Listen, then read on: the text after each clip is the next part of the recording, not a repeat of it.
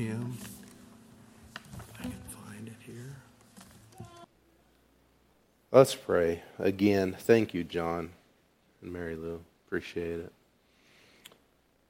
Lord, we see that you say, do not let your heart be troubled. And we do believe you. We believe in you. And yet there's a lot, Lord, that we see going on in the world and for some of us in our personal lives. And we trust you yet. We thank you, Lord, that we can come before you. And we thank you, Lord, for the example that you gave us, that we see here in your word of how you prayed, not only how you taught us to pray, but how you prayed in the moments where things were going well, where ministry was stretching you thin, as well as moments where you were facing the unbearable, horrendous task that was set before you. And as you prayed, you continued to be willing to do the Father's will. Help us to do the same. Help us to be willing to do your will in all things. In Jesus' name, amen. John chapter 17. Would you turn to John chapter 17 with me and follow along as we look at, it's often called the high priestly prayer. And it's Jesus' intercessory prayer for his disciples. And those, as we read through it, not only his disciples, but the ones who would hear the word spoken by his disciples, and so subsequently all generations of believers. He prayed for the Father to be glorified. And we could say, well, he's praying that he'd be glorified, but it's interesting, I think it's mainly the Father, because the Father was going to be glorified through him. And so while we could have a little bit of a debate saying, well, he never prayed for himself or he did pray for himself, I think it's pretty mute, because his prayer for himself was for the Father as well. But follow along as I read in John 17. Jesus spoke these things, and lifting up his eyes to heaven, he said, Father, the hour has come. Glorify your Son, that the Son may glorify you, even as you gave him authority over all flesh, or mankind, that to all whom you have given him he may give eternal life. This is eternal life, that they may know you, the only true God, and Jesus Christ, whom you have sent. I glorified you on the earth, having accomplished the work which you have given me to do. Now, Father, glorify me together with yourself, with the glory which I had with you before the world was. I have manifested your name to the men whom you gave me out of the world. They were yours, and you gave them to me, and they have kept your word. Now they have come to know that everything you have given me is from you. For the words which you gave me I have given to them, and they received them, and truly understood that I came forth from you, and they believed that you sent me. I ask on their behalf. I do not ask on behalf of the world, but of those whom you have given me, for they are yours.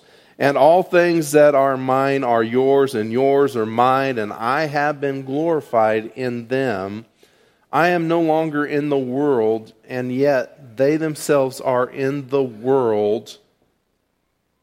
And I come to you, Holy Father, keep them in your name, the name which you have given me, that they may be one, even as we are. While I was with them, I was keeping them in your name which you have given me, and I guarded them. And not one of them perished, but the son of perdition, so that the scripture would be fulfilled. But now I come to you, and these things I speak in the world, so that they may have my joy made full in themselves. I have given them your word, and the world has hated them, because they are not of the world, even as I am not of the world. I do not ask you to take them out of the world, but to keep them from the evil one. They are not of the world, even as I am not of the world. Sanctify them in the truth. Your word is truth. As you sent me into the world, I also have sent them into the world. For their sakes I sanctify myself, that they themselves also may be sanctified in truth. I do not ask on behalf of these alone, but for those also who believe in me through their word, that they may all be one, even as you, Father, are in me and I in you, that they also may be in us, so that the world may believe that you sent me. The glory which you have given me, I have given to them, that they may be one, just as we are one, I in them and you in me, that they may be perfected in unity, so that the world may know that you sent me and loved them, even as you have loved me. Father, I desire that they also, whom you have given me, be with me where I am, so that they may see my glory which you have given me, for you loved me before the foundation of the world. O righteous Father, although the world has not known you, yet I have known you, and these have known that you sent me. And I have made your name known to them, and will make it known, so that the love with which you loved me may be in them, and I in them. You know, this prayer happened sometime either still in the upper room or after, because in 1431, Jesus said, "Get up, let us go from here." Now that could be them gathering up to go, and then Jesus begins to pray, but there's a couple of chapters there of his teaching. And so I would think that as they're walking along, he's teaching, and then he goes into a prayer after he said those things. In chapters 15 and 16, it says in verse 1 that he lifted his eyes to heaven and began to pray. And then we see in chapter 18, verse 1, that it says that they crossed the Kidron to go to the garden on the other side. And so sometime in there, whether it's still in the room or on the way, Jesus teaches them in 15 and 16, and then he prays. And so maybe I may have in the past week said it was in the garden, but this is before he gets in the garden. I would think that some of the things he prays here, he prays in a different way, or there's some similar themes that he wants these things for the Father and for the ones that the Father has given him, which are his beloved, the church. Those who believe in him. And it's fascinating. At this moment in time, not only do we see his concern from the beginning of chapter 13 all the way here to 17 is for his disciples and for him fulfilling the will of the Father. His love for the Father and his love for us is tremendous. Know that you are loved. Know that he intercedes for you. And so when we look at this passage, we can say that we should live confidently because we know that Jesus intercedes and has interceded for us. It reminds me of this passage here in Romans 8. In Romans 8, 33 through 34, it says, "Who will bring a charge against God's elect?" Now, that whole passage is wonderful, okay? Many of us love this passage, but notice here, it says, God is the one who justifies. Who is the one who condemns? Christ Jesus is he who died, yes, rather, who was raised, who is at the right hand of God, who also intercedes for us. So know that you are loved. And even if we fail to pray for one another, we have one who intercedes on our behalf. We should intercede for one another. We should pray for one another. But know someone greater is praying for us. The Lord Jesus. In the midst of the most difficult times of our lives, know that he's not only in your life and cares deeply for your greatest hurts, but he is interceding for you. You are loved.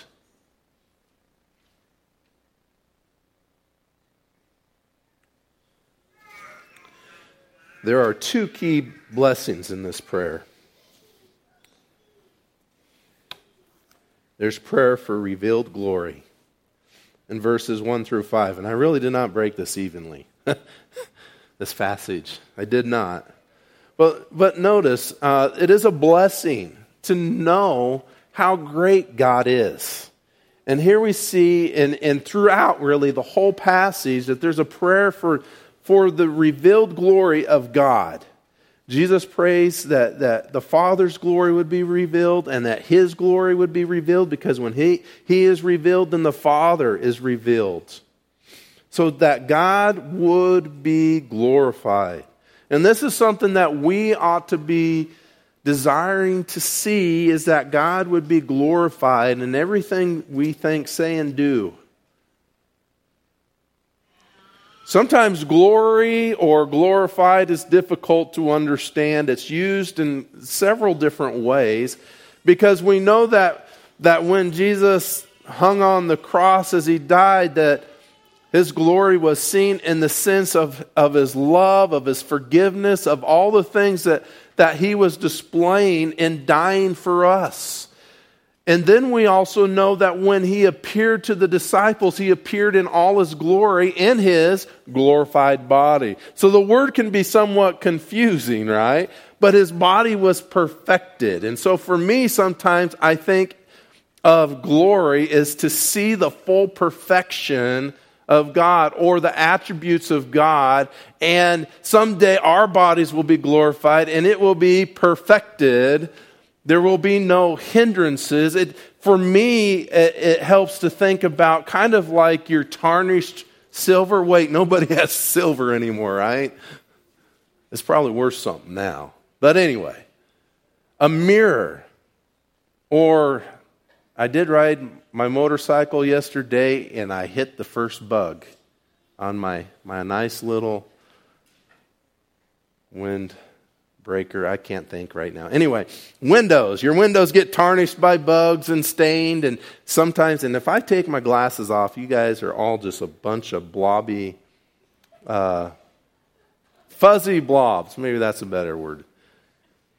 Yeah. Hey, how'd church go today? Yeah, pastor called me a fuzzy blob. But when I put these on, I clearly see. And I think that is a part of glory, is to make something clearly seen, or be able to clearly see it without any imperfections. And for God, His perfect attributes should be seen, but we're in this world where it's hard, even as we study the Word, even if you were the greatest biblical scholar ever, it is hard to see the full glory of God, and it's hard to then declare the full glory of God. And so the revealed glory is that people would see the great perfections of God, or how all His holy attributes, how great those holy attributes are. Okay? But, it's also to magnify those. But the only way that someone would come to the Father is through the Lord Jesus Christ. And therefore, when Jesus is glorified, He's really also praying that the Father would be glorified. And so in these first 5 verses, there's a lot more to it.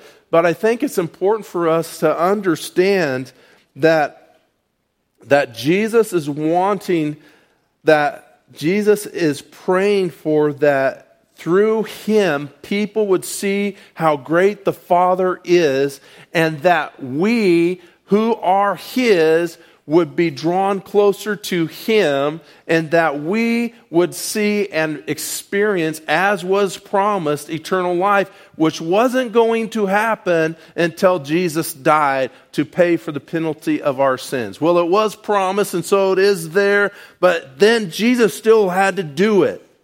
And so granting us, granting the disciples, granting all who believe eternal life is a part of God being glorified and a part of Jesus being glorified. And we look in this passage, the hour had come. In this moment of great stress, of horrendous difficulty, right? Jesus knew the severity of following through with what he was supposed to do, what the Father wanted him to do. And so he's praying that he would go through with what the plan was, which was going to be painful, horrendous, even terrifying.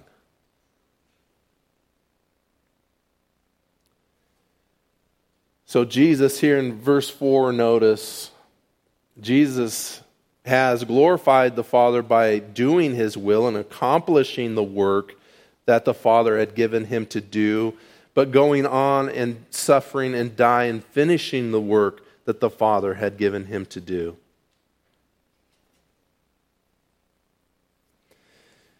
We also see, and I'm going to touch just a little bit more on this reality that eternal life would be given when, because it was, the Father was glorified. Here we find there's glory in his authority.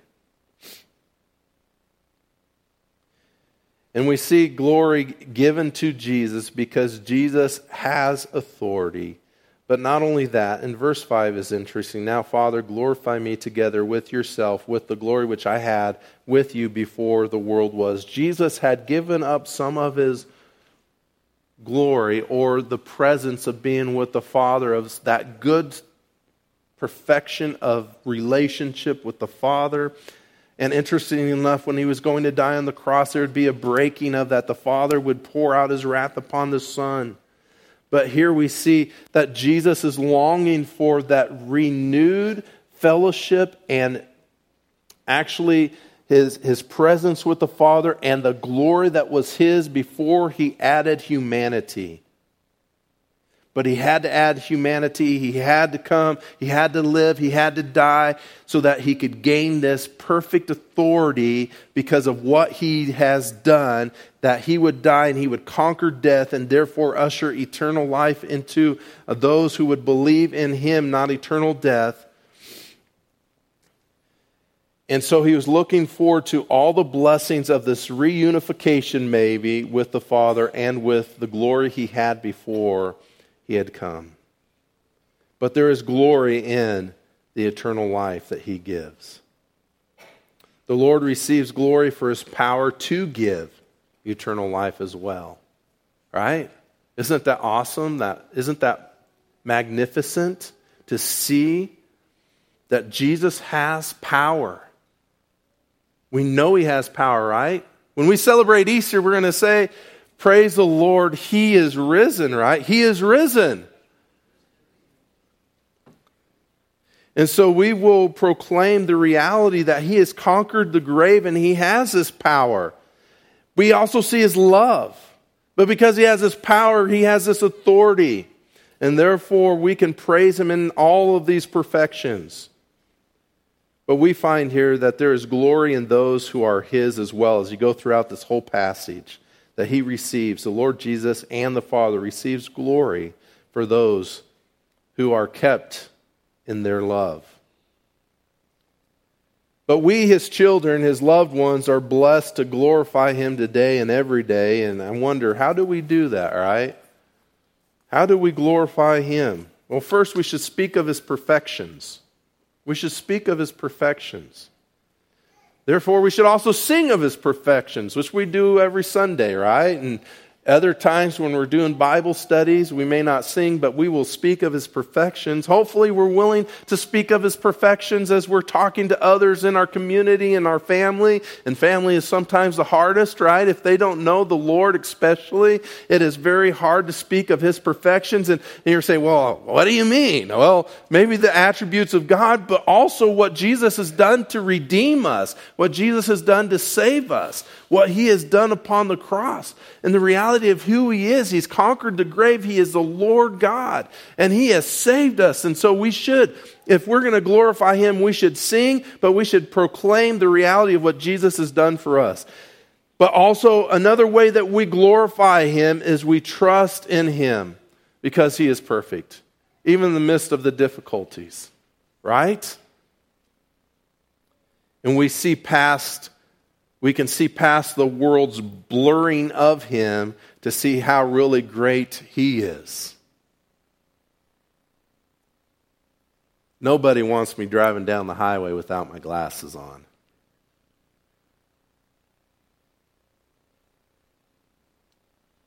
And if we don't keep Christ first in our lives, it's like you're driving down the highway, half blind. And so in order to give him glory, don't drive down the highway half blind. That is, keep a biblical perspective, have a biblical worldview about everything that comes your way. And also another way we can glorify him is to seek to make known the greatness, his greatness, and how we live. Not only have that biblical worldview, but live in a way that will bring him honor. You know, I remember a funeral that I did for a very godly man from Ellesmere, a really good friend who loved prophecy. And so in some of his funeral, I gave prophecy, but also I hope and I pray and I believe I accurately proclaimed the gospel of Jesus Christ and talked about how someone can truly believe in the Lord and have eternal life. And my father-in-law had worked many years, and that's while we were in Dunning, but my father-in-law had worked many years in Thetford, and the story was related to me that he was talking to someone who didn't realize he was my father-in-law, and he said, well, I don't really care for that preacher. I don't agree with what he said specifically about that one funeral. And we may do really good at proclaiming, or maybe not. I'm not saying I'm perfect in how I proclaim the message, but we may do very well in proclaiming the gospel to someone, and they may still reject the gospel, and they may reject us. Right?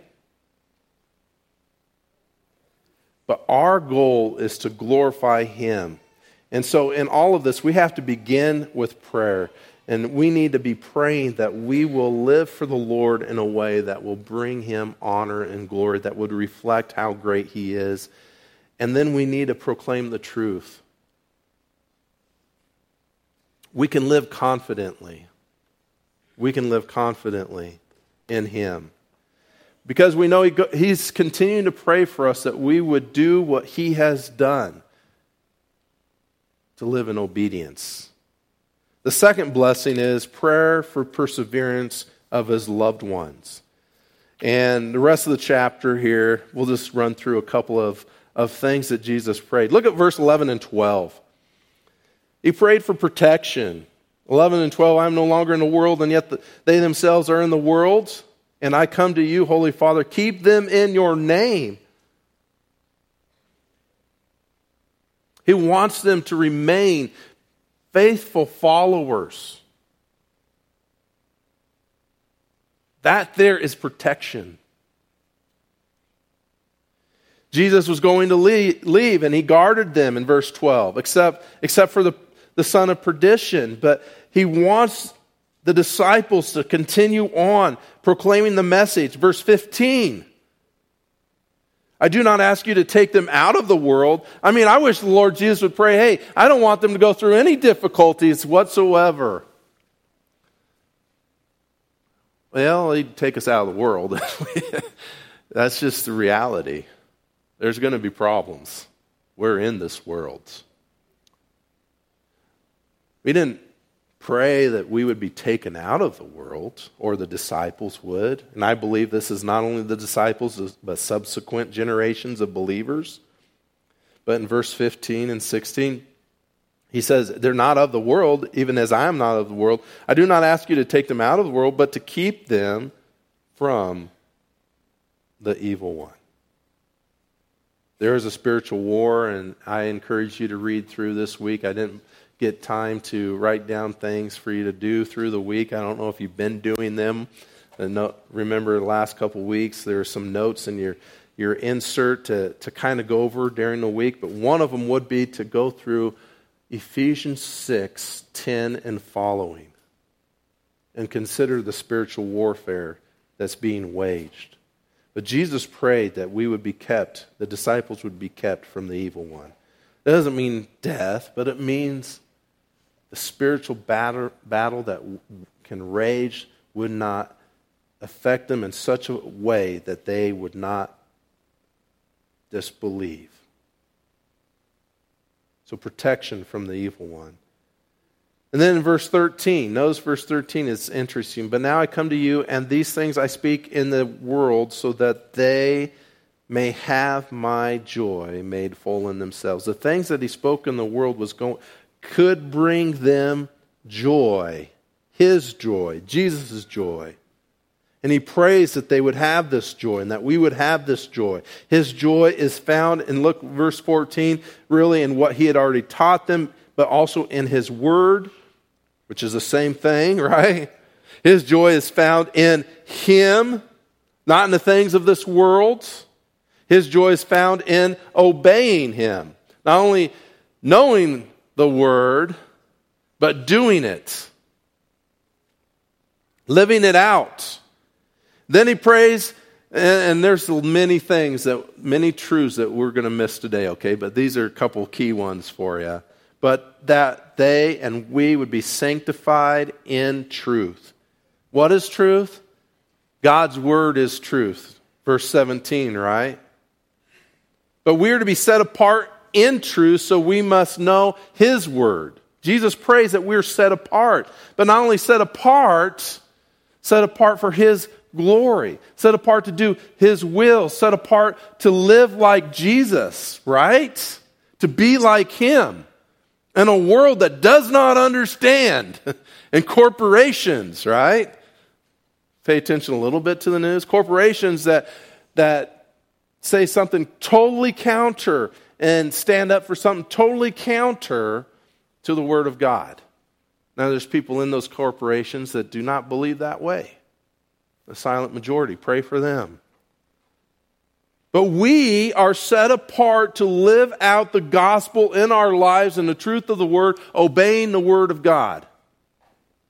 And therefore we must know him more and more. That is, we need to know his word, and we need to spend time in prayer, allowing his word and his Holy Spirit to guide and direct us. Right? And finally, I'm not going through these, sorry. Finally, in verse 20 through 26, unity. We see unity that really he talks and prays about relationship of the Son and the Father in unity. This is a godly relationship for the Son and Father to be united together. He prays about our relationship with him, which also places us in a relationship with the Father. Our relationship with him, which places us in a relationship with other perfect people in the church. Are we perfect? No. Thank you all for loving me, even when I'm not that lovable.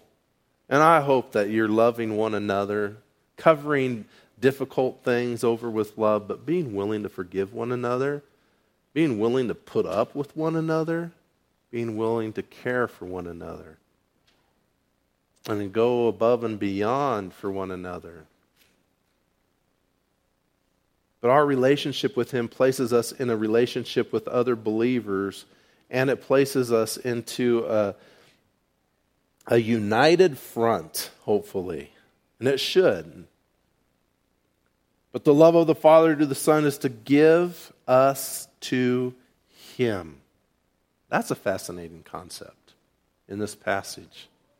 Is that the Father is showing some of the way the Father shows his love for Jesus, for his Son, is that he gives us, the church, the bride of Christ, to his Son.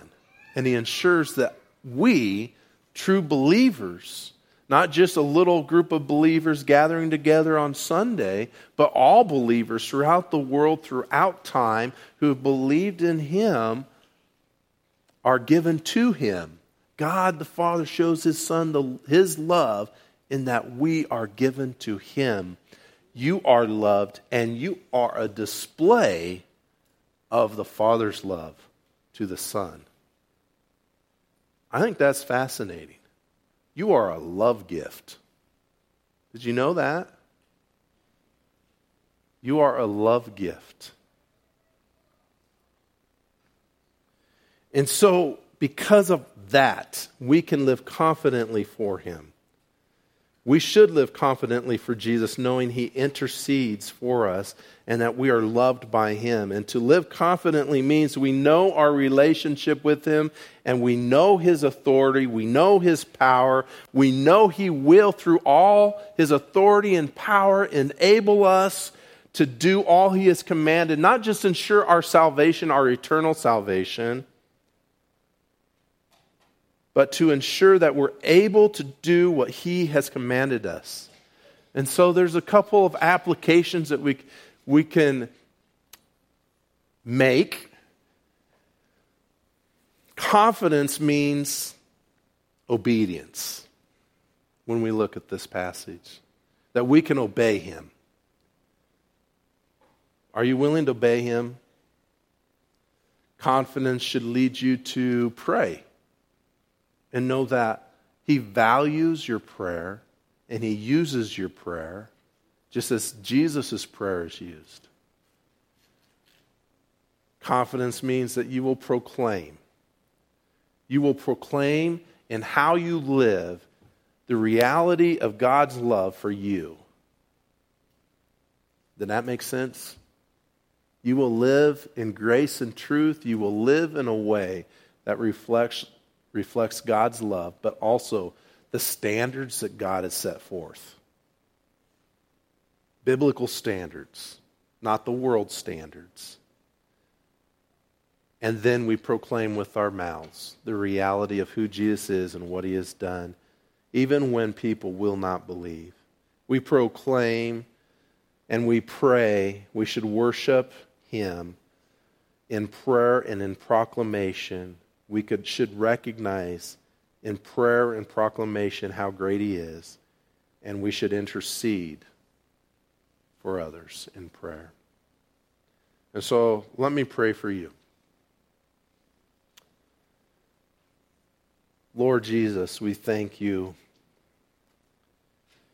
that not only are you interceding for us, but we find also in that Romans passage that your Holy Spirit is interceding on our behalf in ways that we cannot comprehend, and that you know us better than we know ourselves. But you have called us to yourself not to just live a life that we want to live, but you've called us to live for you and to proclaim how great you are and your great gospel to others. Ask, Lord, that you would help each one as we go out the rest of this new month to live out who we are in you and to know what to say and how to say it boldly to others so that they understand your great love and your great grace, that they would too believe in you. But Lord, as each one of us goes out and as we face difficulties, help us and help each one here to know how to respond or how to act in the midst of those difficulties to reflect how great you are and our love for you. Help us to, in the good moments as well, be humble and point to you. And it is that only by your grace that we're able to do what we're able to do. Lord, in every situation, may you be glorified as we walk the dusty roads of this sin-stained world. We ask that you'd give us wisdom and boldness. In Jesus' name, amen. Today is the first day, or first Sunday of the month, and so please remember to pray